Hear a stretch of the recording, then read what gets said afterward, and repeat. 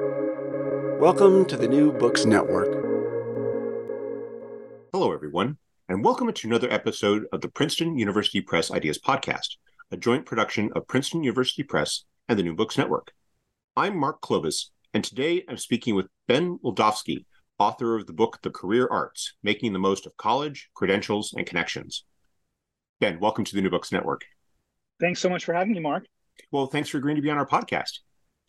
I was wondering if you could start us off by telling our listeners something about yourself.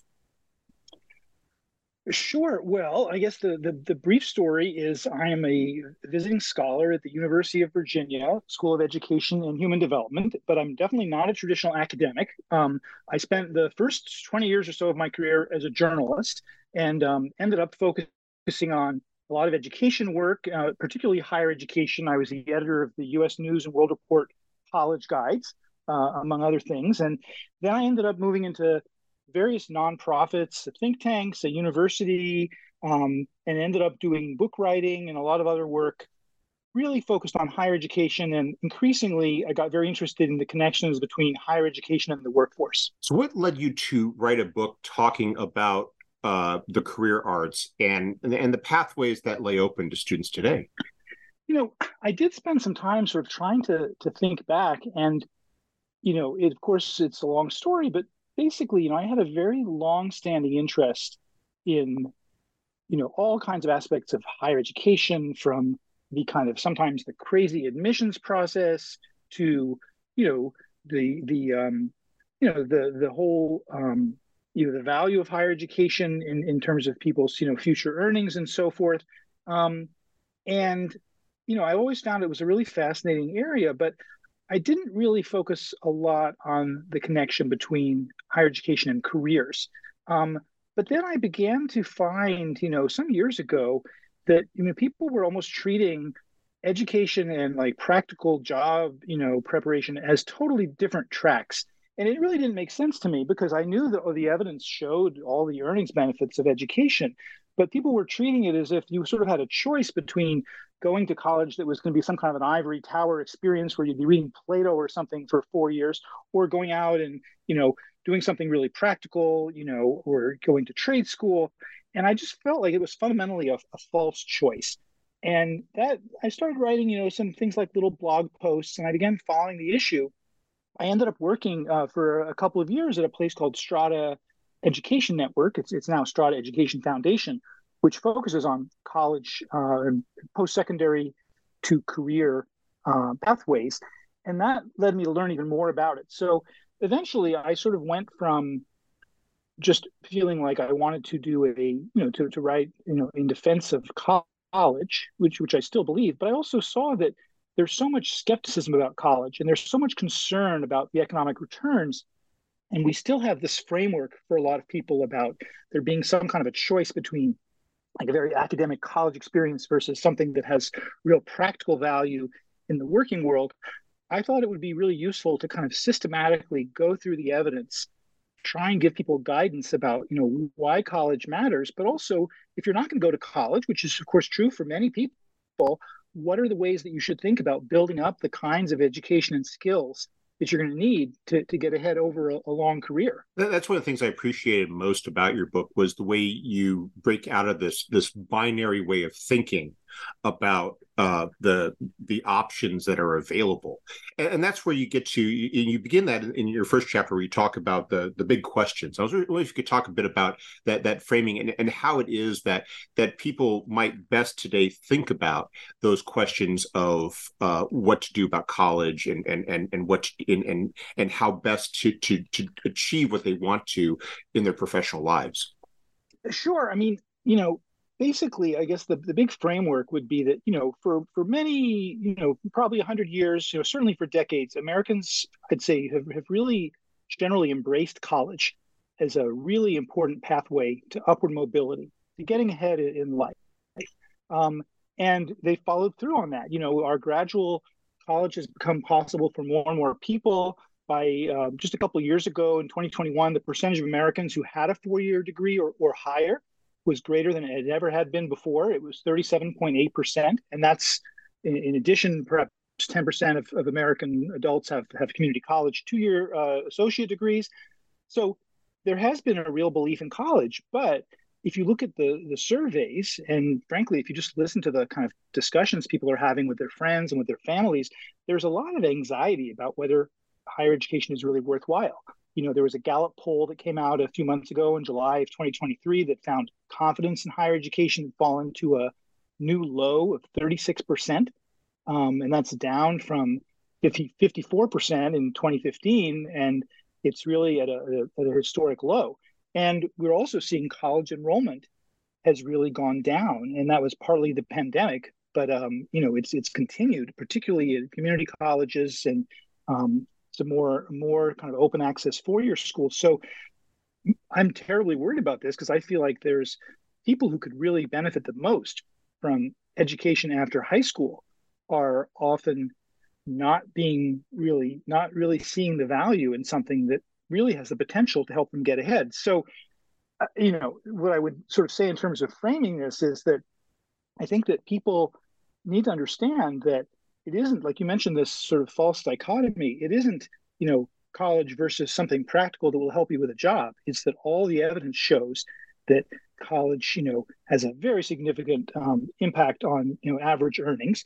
And it's quite true that those are averages, and there are lots of shortcomings of higher education. The graduation rates are not nearly what they should be. There's a lot of work to be done there, but I don't think that the solution is to throw the baby out with the bathwater. I think the solution is to work harder on getting more people into college, particularly people from disadvantaged backgrounds, and help them stay the course and get through college.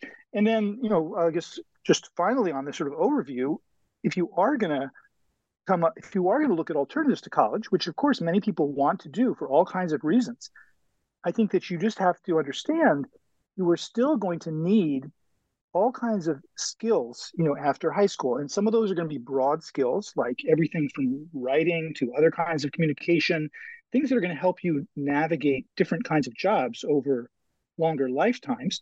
And then some of them are the more targeted skills, whether that's, graphic design or computer languages or whatever it is. But those tend to change, fairly quickly. They have what people call a fairly short half-life. So you don't, I think, want to get stuck in preparing for something that's very, very specialized and thinking that skill is going to keep you, safe career-wise for many years. You have to be prepared to acquire new skills over time, sort of have that learning mentality. And then the third thing I'll say, which I discuss at some length in the book, is social capital, which is really about building networks and having access to professional networks, because really getting a degree or getting a very targeted skill is necessary, but it's not sufficient, because you really need to have information about the job market, what jobs are out there, and that involves having a personal network. And you also need to have people who know you and who can vouch for you and who can tell others that you really are going to be a good person to hire, a good person to promote. So it's really this combination that I'm talking about, the broad education, the broad skills, also the targeted skills that are needed for very specific kinds of jobs, and also social capital, which is the strong networks that are going to help you take what you've learned and put it to work in the real world. You go into each of these in your subsequent chapters, and I'd like to have you expand upon it in a bit. In particular, I want to start with your chapter on degree value, because it's one that I think is especially relevant given so much of the discourse nowadays, especially with concerns about the cost of college, which oftentimes contribute to this argument that a degree isn't worth as much as it used to be. That yes, you may get this return, but you have to spend so much. And of course, there's this framing of, well, you go $200,000 in debt to get a degree in the social psychology koala bears, and how that's has no value for you in the workforce. So why waste that money?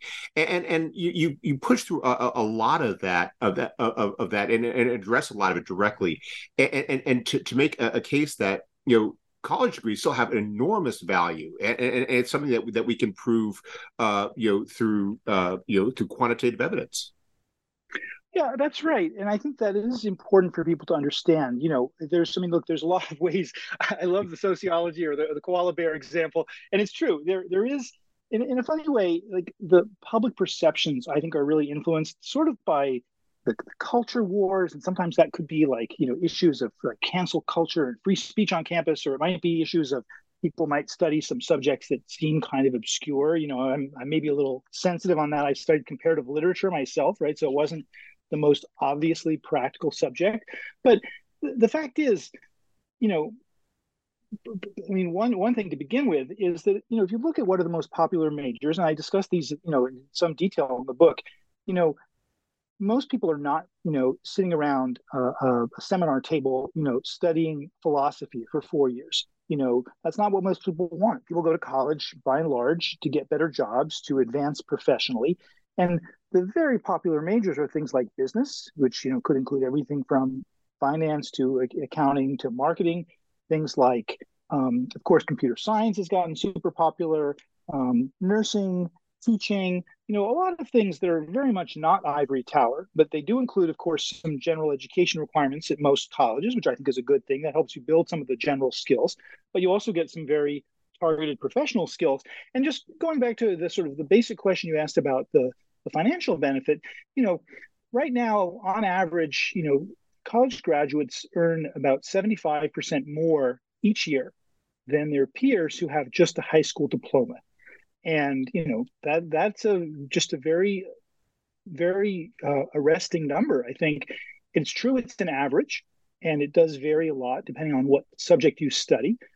There's also some subjects where people may earn more earlier in their career, like the STEM subjects, the science, technology, engineering, mathematics, people talk about a lot. But there's also some research showing that if you look over a few decades, people with more liberal arts kind of backgrounds tend to catch up. So, that's the basic, the basic economics are very positive. Now, one of the big challenges, and this gets to your point about student debt, the real problem is the many people who start college and don't finish, and they end up with debt but no degree.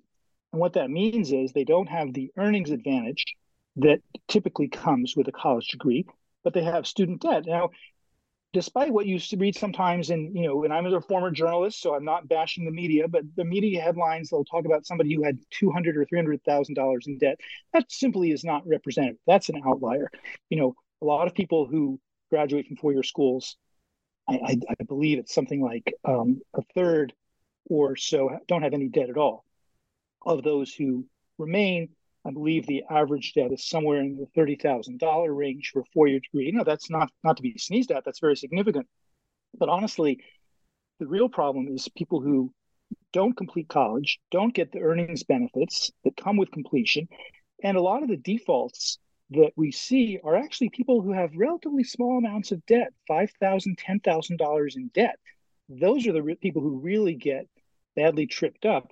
And that goes back to, my big emphasis on really, really pushing harder on graduation rates, because if we can raise graduation rates, we'll get many fewer people who end up in that bad position, and we'll get many more people who get all the financial benefits.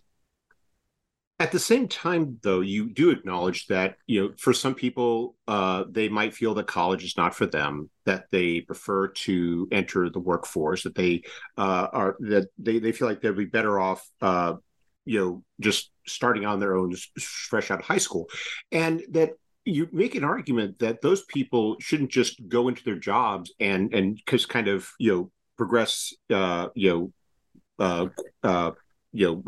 through them without any sort of plan. That you make a very passionate argument, I felt, for the value of an education in those jobs, not necessarily a college education, although it can be, it can include that, but a quest for credentials that provide them with increased benefits over the course of their career. Yeah, that's absolutely true. And I think, it really is important. I mean, that is a big chunk of the book is, the subtitle is College Credentials and Connections. And by credentials, I'm really talking about all the alternatives to college that have become very popular. The number of those options is really exploding. I think there's a nonprofit called Credential Engine that identifies more than 1 million credentials overall, and 3/4 of those are not traditional degrees. So there are a lot of people who want something different. And, the challenge is really how to separate the wheat from the chaff. What is good and what's really not worth your time. These, are popular in part because they tend to be much less expensive. They tend to be shorter. They tend to be much more focused. And all of that sort of sounds appealing to many people. But the challenge is that it's a real mixed bag in terms of the kinds of outcomes for jobs. And what that sort of means is on the positive side, there are a bunch of programs that are the term they're known by is sectoral training programs, and those mostly focus on really in-demand occupations in sectors like healthcare, information technology, manufacturing, financial services.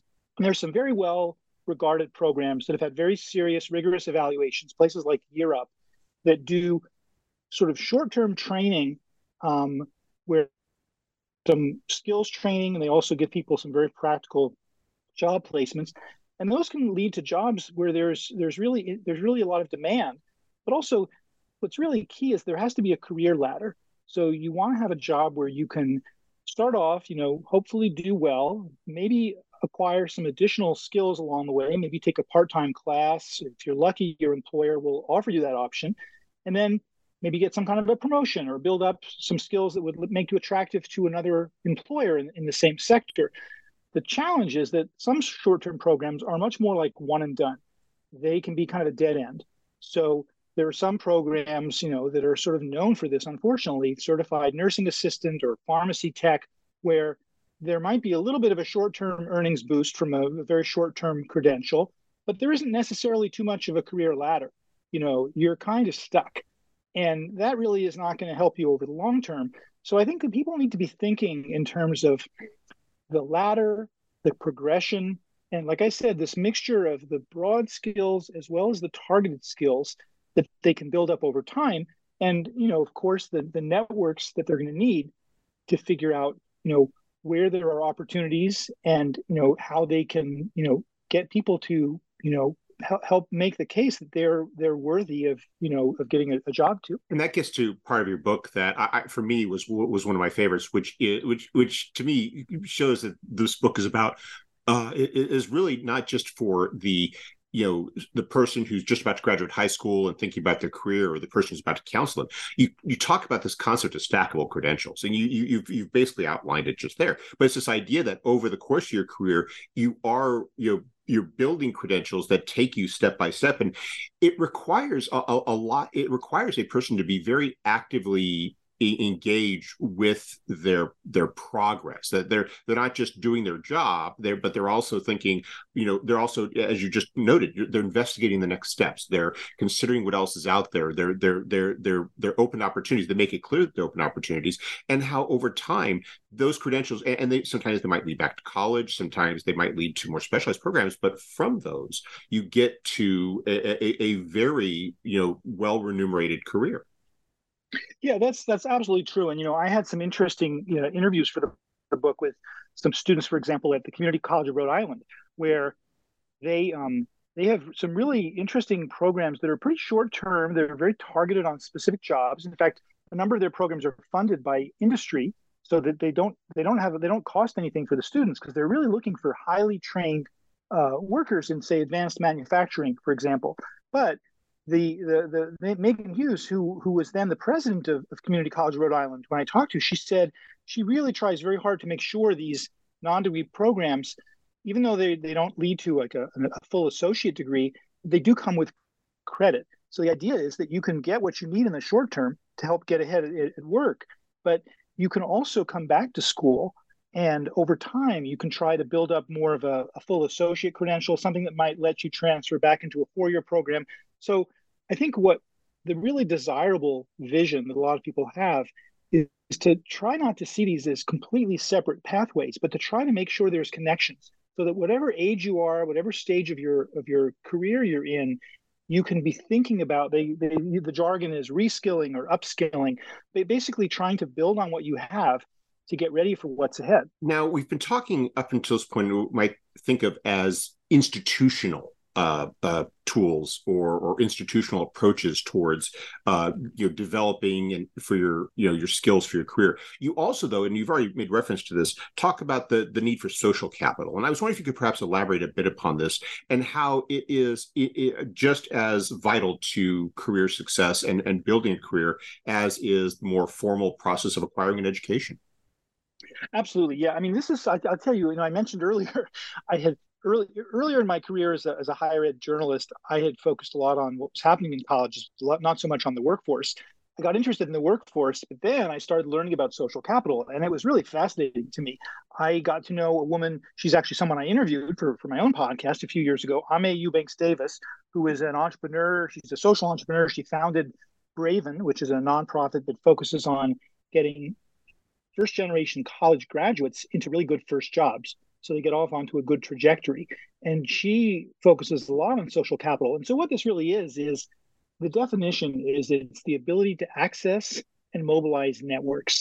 And it turns out that if you're trying to build a career, networks are just vital. There was some really important research, 50 years ago, a sociologist named Mark Granovetter. He interviewed men in a Boston suburb, and he asked them, how did you learn about new job opportunities? And when he asked them whether the person who told them about their current job was a friend, he kept on hearing the same thing over and over. Oh, no, just an acquaintance.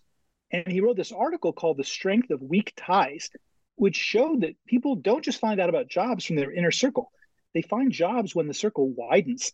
And that became one of the most cited articles ever in social science. So what this really just tells us, and there's a huge study through LinkedIn data last year that really confirmed this finding, which is a lot of people are getting jobs not through their best friends or their family, but they're getting jobs through a slightly wider circle. It's the strength of weak ties. So if you are a first generation college student, you're somebody who did not grow up with a lot of inherited advantages, a lot of low income students fall into this category, you really need to think about building networks. And this old kind of line that everyone's parents say, it's not just what it's who you know. There's really some truth to that.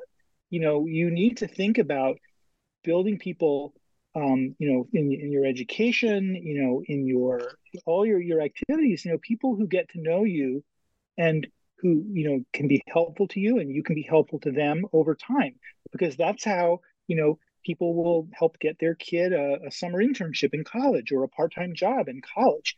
And that really takes all of the rhetoric that we hear about improving your education, which is absolutely true, but also adds a practical edge, which is you've got to get the right education and credentials, but you also have to have the right connections. You distill this down at the end of your book to the 8 career arts. And I was wondering if you could perhaps talk about how it came down to those 8 and what those 8 including ones that encompass more than just one of the 3 areas that you've discussed, how it is that they can really help people in terms of building a successful and rewarding career.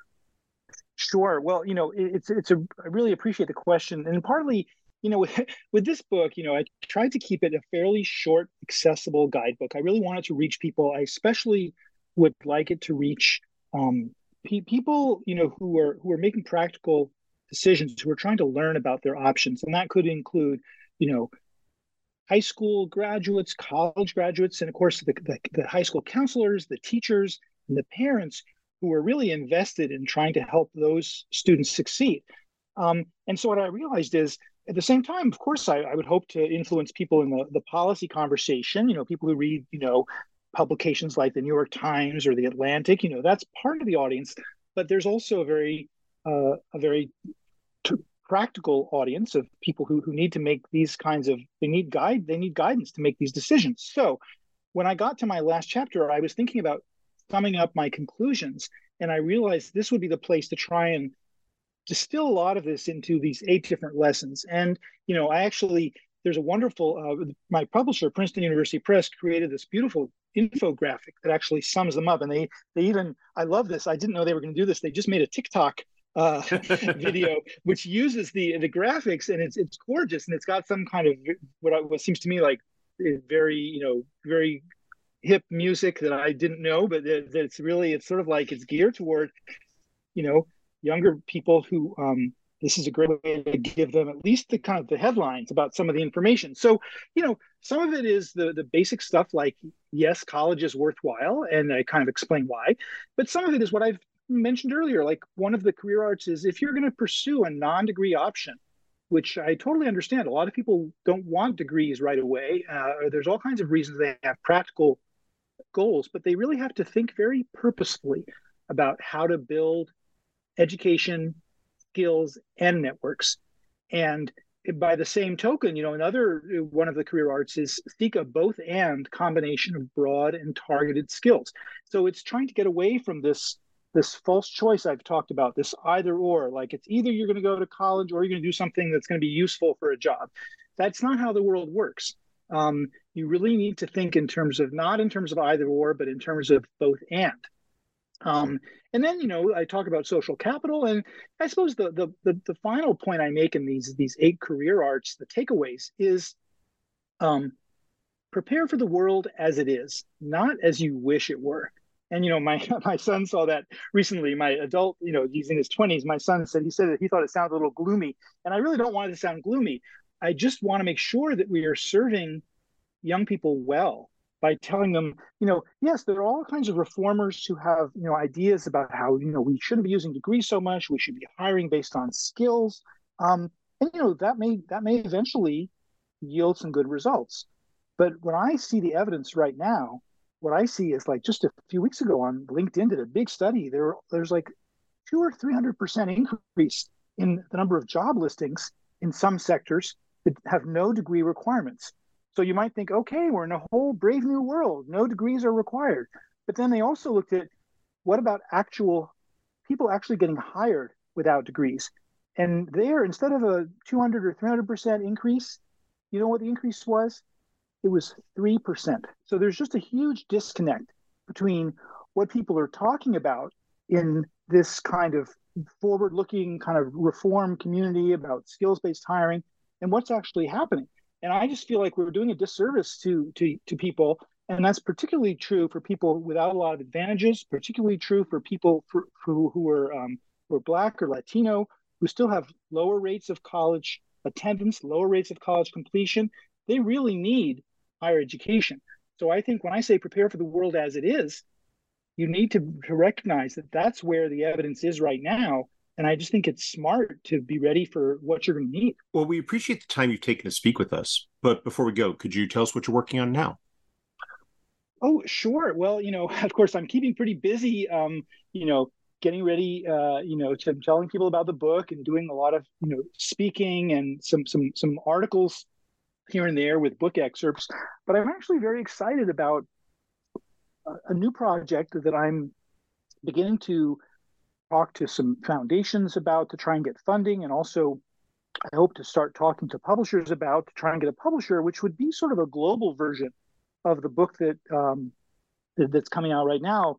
Basically, a sort of global version of the career arts that's going to look at other countries, because many countries are facing the same concerns that we have about, concern about whether or not the kind of education people are getting after high school or after secondary school, is it really preparing them for the workforce?